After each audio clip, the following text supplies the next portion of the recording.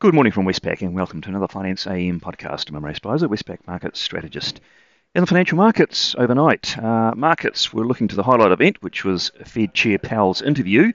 His comments were initially read to be no more hawkish than last week's, and that caused a short-lived reaction in bond yields and the US dollar down and equities up.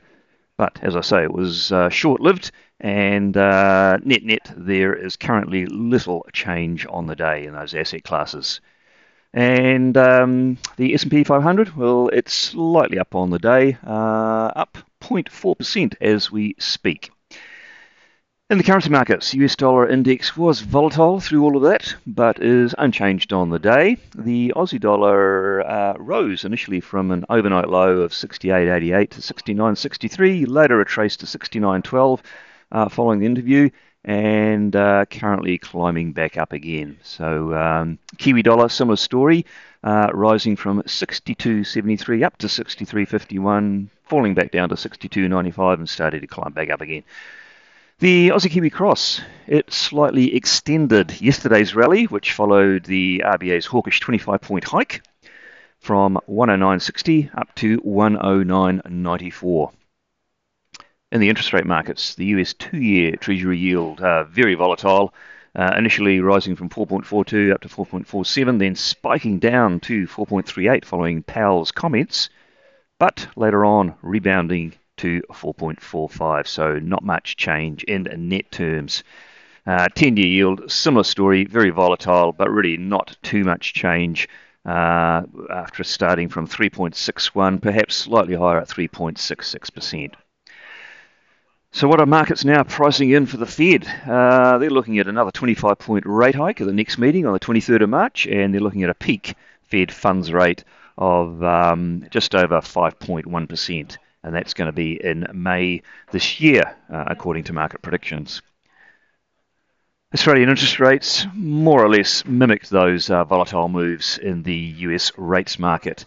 And following the RBA meeting yesterday, markets are pricing in another 25-point hike at the next meeting in March and a peak rate of around 4%, which they see to occur in September of this year.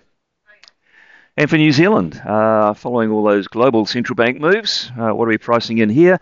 The RBNZ OCR is seen to be about 50 points higher at the next meeting on the 22nd of February, and to peak at about 5.25 in May of this year. In the commodity markets, Brent crude oil rose 2.3% to $83, copper's down 1.3%, iron ore is down 1.7% to $122, and gold is a little changed. Now, a bit more on the Fed Chair Powell interview comments.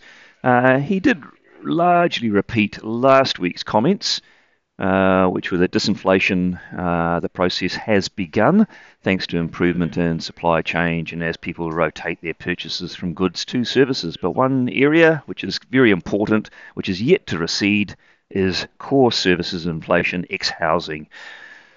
He also did say that the labour market should soften, but that strong jobs report, which you got on Friday, shows it will take time. And he did say if the labour market remains strong, the peak Fed funds rate may need to be higher than currently envisaged.